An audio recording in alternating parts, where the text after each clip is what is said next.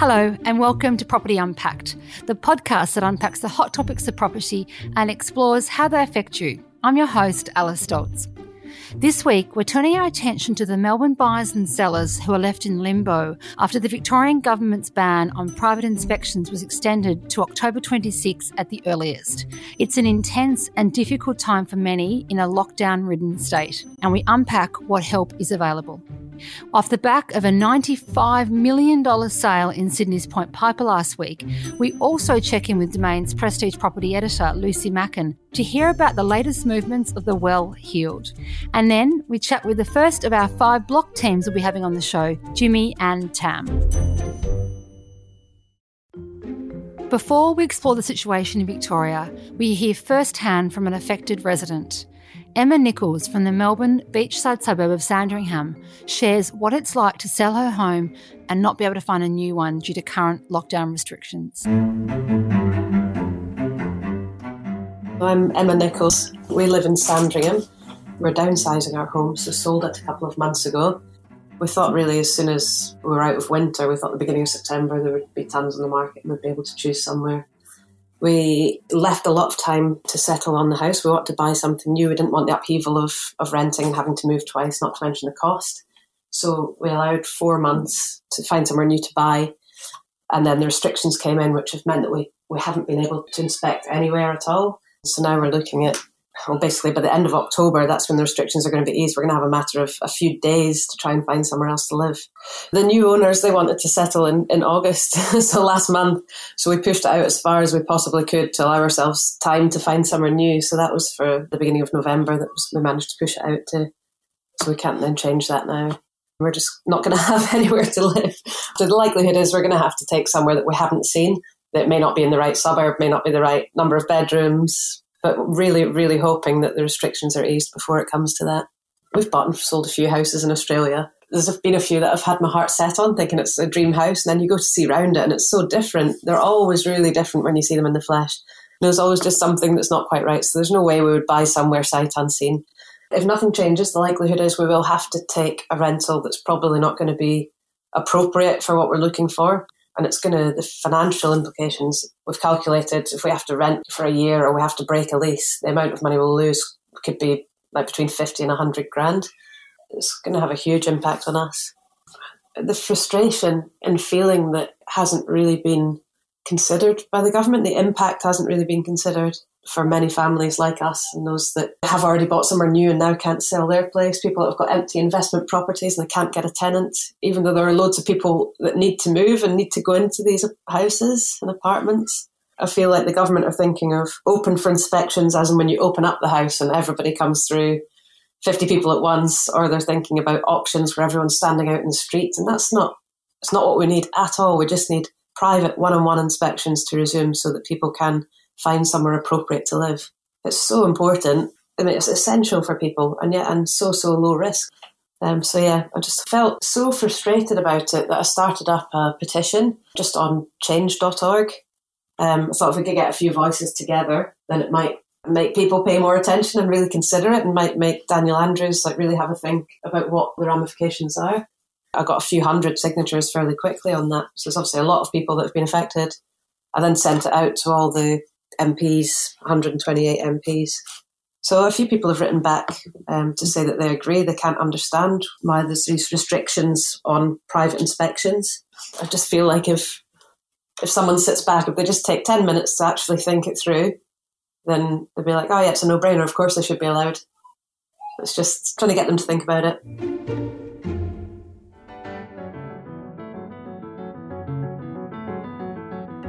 Emma's situation is one that is echoed throughout Melbourne. She's a part of a growing number of buyers, sellers and renters urging the Victorian Government to allow the resumption of private inspections ahead of the scheduled lifting on October 26. For those facing financial hardship, another 6 weeks of property market inactivity could deepen this strain. Joining me to explain the situation is Domain's editorial director, Adrian Lowe. Adrian, thank you for joining me on the podcast again. Good to be with you again, Alice. Adrian, could you give us the lay of the land as things stand at the moment in Victoria in terms of the bans on private inspections, and also what this actually means in reality for sellers and buyers?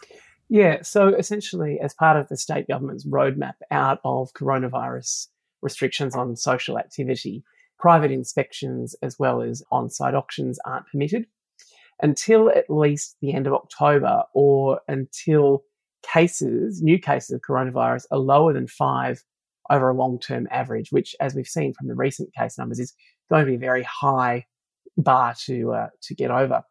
What it is meaning for people is that those who've bought before these new restrictions were brought in place, or those who've listed their properties or are trying to do a transaction, is actually very difficult because you can't leave your home to inspect property.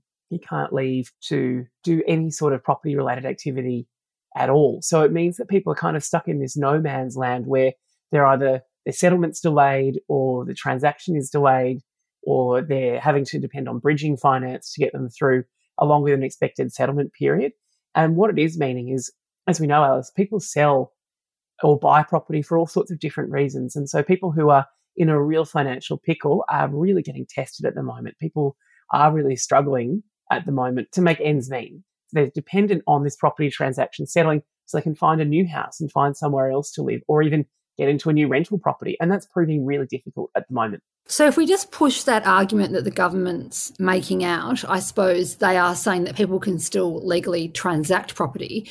The sort of elephant in the room, though, is that, of course, who wants to buy a property that they have not physically walked through?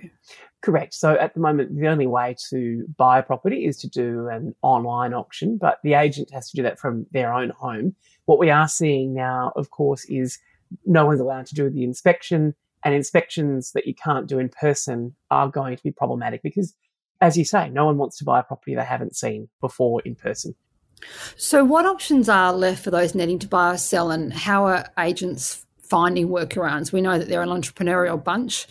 If anyone's going to find a solution, I would have thought it's an agent in this instance. What sort of things are you seeing in terms of that, Adrienne? There's not many options at this stage, but the vendor may use their phone to give a house tour to a respective buyer and have the agent commentate. So you might have 3 people on a FaceTime call or a Zoom call, for example, and the vendor will be the one to hold the phone and show you around the house.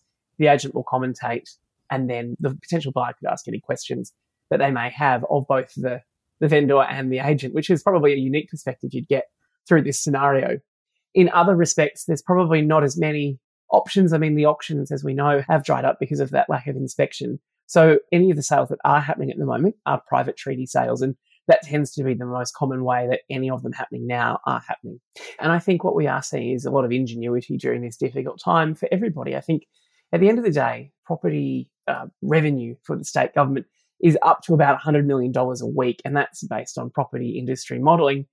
But there's also all those other economic activity that comes from it. So between $100,000 to $140,000 from each property sale is generated from other industries like, you're getting your finance and talking to your broker or your removalists or even renovating. So there's a lot riding on property being allowed to resume to some degree, because ultimately the government is going to need some sort of revenue to look at recovery economically from the fallout of the pandemic. And I think that's really something that the government, and I know the Treasurer, is having to weigh up at the moment, is where is revenue coming from to aid the state's recovery. And we've got a state budget towards the end of this month or next month. So it'll be really interesting to see how the state government is planning to at least address the shortfall from stamp duty revenue, given the other pressing needs that the state has at the moment. Adrienne, we know that the Real Estate Institute of Victoria, the REIV, as well as industry leaders, have been campaigning the government to lift this ban on private inspections. How will this be playing out now that we've just heard that regional Victoria are going to ease restrictions, and there has been an update, I believe, from the government on that? Can you share that with us, and also how you think that will end up playing out for Melbourne? Yeah, so essentially public auctions are permitted again in regional Victoria, and open for inspections can happen, but only as one-to-one. But what I think will happen is, particularly in the bigger areas of Geelong, Ballarat, Bendigo, I think we'll see the real estate industry and the government looking at these markets to see, can auctions happen safely, perhaps at a limited level, before the planned roadmap, which was, end of October for metropolitan Melbourne. So I think if they continue to have no transmission of the virus from real estate, then I think that will be a real proof point for the industry as well as for the people who are caught up in this situation at the moment where they can't sell and they can't buy anything new.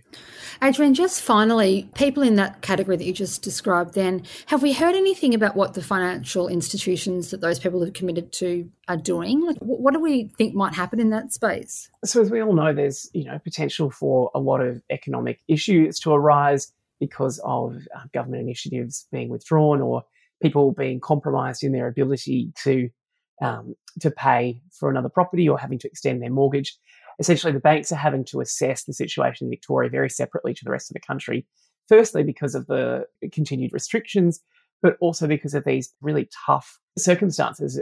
And the banks have had a fallout from the Royal Commission, so they're probably doing everything they can to put their best foot forward. They need to be aware of how they're being perceived by customers, particularly in one of the most difficult economic times we've had in several decades. Yeah, it's their chance to sort of display a very humanitarian side, one might say. But at the end of the day, we're talking about businesses, not for profit. So it's going to be really interesting to watch what actually happens here. Adrian, thank you. This is an incredibly sort of delicate and really challenging situation, so I appreciate you sort of mapping it out for us, and hope you can jump back on if there is any change or relaxation of restrictions in the coming weeks. Yeah, we'll keep you posted. And now to change gears. Sydney's prestige property market has got off to a flying start this spring with a waterfront Point Piper home sold for a whopping $95 million.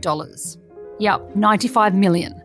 The off-market deal is set to rank as Australia's second highest house sale ever when it eventually settles, and is priced way well above other prestige sales recorded this year. Joining us today is Domain's prestige property editor, Lucy Macken, who broke news of the off-market deal last week. Lucy, thank you for joining us. Hi, how are you? Good to be here. Look, I'm great, but I'm probably not as great as the agent who did that deal for $95 million, nor the person who now has a home worth that much money. It's quite an incredible story. Yeah, the figures are a bit sort of straight out of a telephone book, aren't they, really? I mean, it's hard to sort of grapple in your mind just what is in a house that is that good. But yeah, I mean, that's sort of the bricks and mortar on the waterfront of Point Piper with the right aspect, looking at the far end of Wolseley Road that has these gun barrel views to the Harbour Bridge. Lucy, can you tell us about the property and why this result was such a big fat figure? Like, what made it worth that much? Yeah, okay. Look, first of all, it's a big block of land, 1,800 square metres, so basically half an acre as we know it in our language.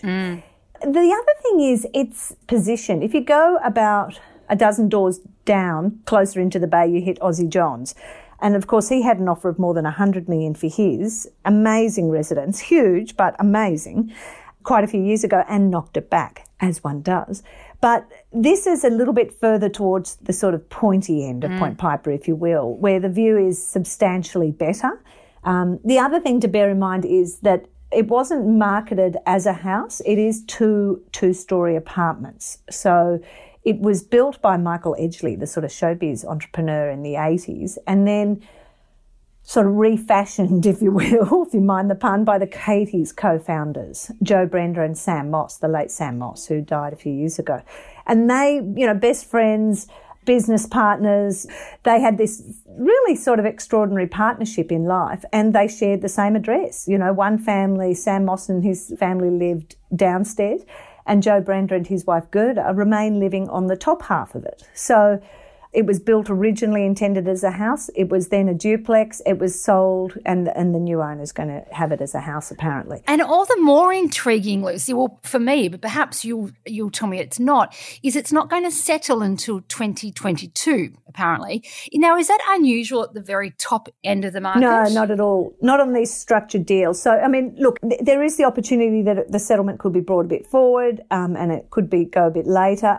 You've usually only got one buyer for these singular properties.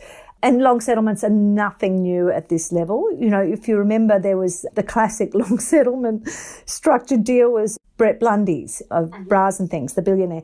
He bought his Rose Bay property. Now, I'm pushing through my memory bank here. He paid $33 million in 2013.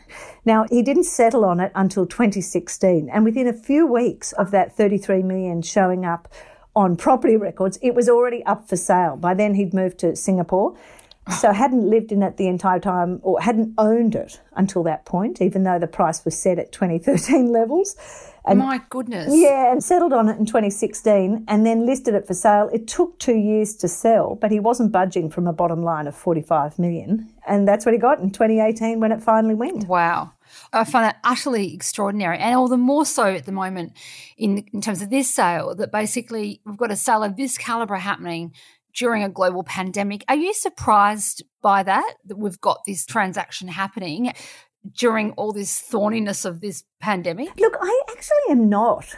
Most of this year, talking to the prestige agents who deal at this level, a lot of them have been saying that, you know, there's a flight to safety, that there's a flight to security, you know, safe investments, yada, yada, yada. And that certainly happened in the post-GFC market, if you remember. The thing that will be interesting is that, unlike the post-GFC market, is that will the border closures that have affected Australia and even statewide and the tighter FIRB restrictions that have been introduced in recent years, will that hinder the international buyer into our, you know, local market? And that remains to be seen. Lucy, that was really fascinating. Thank you so much for sharing that with us, and I look forward to talking with you soon. My pleasure. See you soon. Bye. And now, onto the block. Contestants Jimmy and Tam are ones to watch. They won the first challenge of the season, constructing a gorgeous Brighton-esque beach box to have the first choice of which home to renovate. They then went on to win the first 2 room reveals after channeling their love of 1950s design. The Brisbane couple joins us now to give us a bit of an insight into their winning formula, their property journey, and to how they're finding the block. Tam and Jimmy, welcome. Hi, thanks Hi, for Alice. having us. Now, you guys have started out so strong. Congratulations. What is it like watching it all back on TV? Oh, it was an amazing start to the series. Like, we did not expect to start that well. It's a bit surreal, really, but we're so grateful for being put in this position. And guys, how sort of strategically were you thinking about this? Did you go in really wanting to leave your own sort of hallmark on these houses and have your very distinctive style put through this, or did it happen relatively organically? We definitely went into the block wanting to do something different and try and produce a house that really brought the buyers in and something different for them to fall in love with. But at the same time, it did grow organically as well. And every week we just kept surprising ourselves with what we came up with, really. Yeah, absolutely. Tam, you just seem to embody such style and grace. Tell us about your love for the 50s and where that stems from. I've always been a sucker for an old movie, and I just think that period in time is just so beautiful, and especially with design. So when we did have the option of choosing our house, choosing the 50s house was a no-brainer. And I just think once we did get that house, it was giving that house justice. It was doing something to that house that we knew the previous owners of that house would be really excited about, something that was really beautiful and bold. So we just hope that everyone's excited about what we've done. And Tam, I remember one day on set, I think Shelley mentioned to me that you weren't relying heavily on Instagram or you know, you weren't anchored to constantly keep checking back and referring and that. And I was amazed at that all that creativity, it is obviously just all you. Is that true? It is just literally you're following your own sort of gut instinct on this? Well, yeah, I had an initial idea of the 50s style and I knew what that was, and so did Jimmy because he's done so much in bathrooms and things like that before. But I wanted it to have a 50s style, but I still wanted to have my own individual style as well. So, yeah, incorporating all of that together, it's a very unique style. It's different. It's something that we haven't seen on the block before. It's a really comforting style. Yeah, it's really beautiful. And that house as well, architecturally, just lends perfectly to that era. I mean, what we did in that house, we couldn't have done in any of the other houses. It just wouldn't have worked. So, I mean, the two just work perfectly together. Yeah. But as for Pinterest and Instagram, I chose not to go on those. I did right at the start when we first found out about a 50s house. But each week I didn't want to, cloud my brain with other people's interpretations of that era. I wanted it to be something different and unique that we brought to it. So if you win the block and get that nice big fat lump sum come auction day, hopefully, let's project into the future, what would your dream house or project be? Our dream project would be on property, like hopefully somewhere up near Noosa, like in the the hinterland sort of Karoi area. We would love to just buy a block of land, and then we would love to just build an off the grid shed to start with, a nice big shed we can put a mezzanine floor in, and live in that while we design our dream house, and just take our time to get it perfect.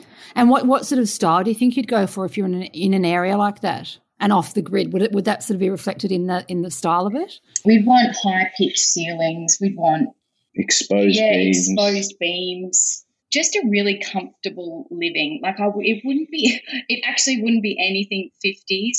I don't know, something that was just beautiful. And again, organic is the way for us. Yeah, Alice, exactly. we would get the space and see where we went from there, and what works it'd just flow through. Yeah, exactly. And I have no doubt it'll be dripping in wonderful taste. Jimmy and Tam, all the very best, and thank you so much for joining us today on Property Unpacked. No worries. Thanks, Alice. And that's it for today. Thanks for joining us. If there's a topic you'd like us to cover or a question we could help you answer, let us know.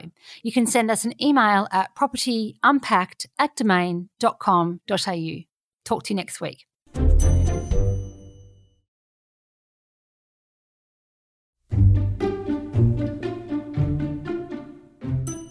You've been listening to Property Unpacked, a podcast by Domain.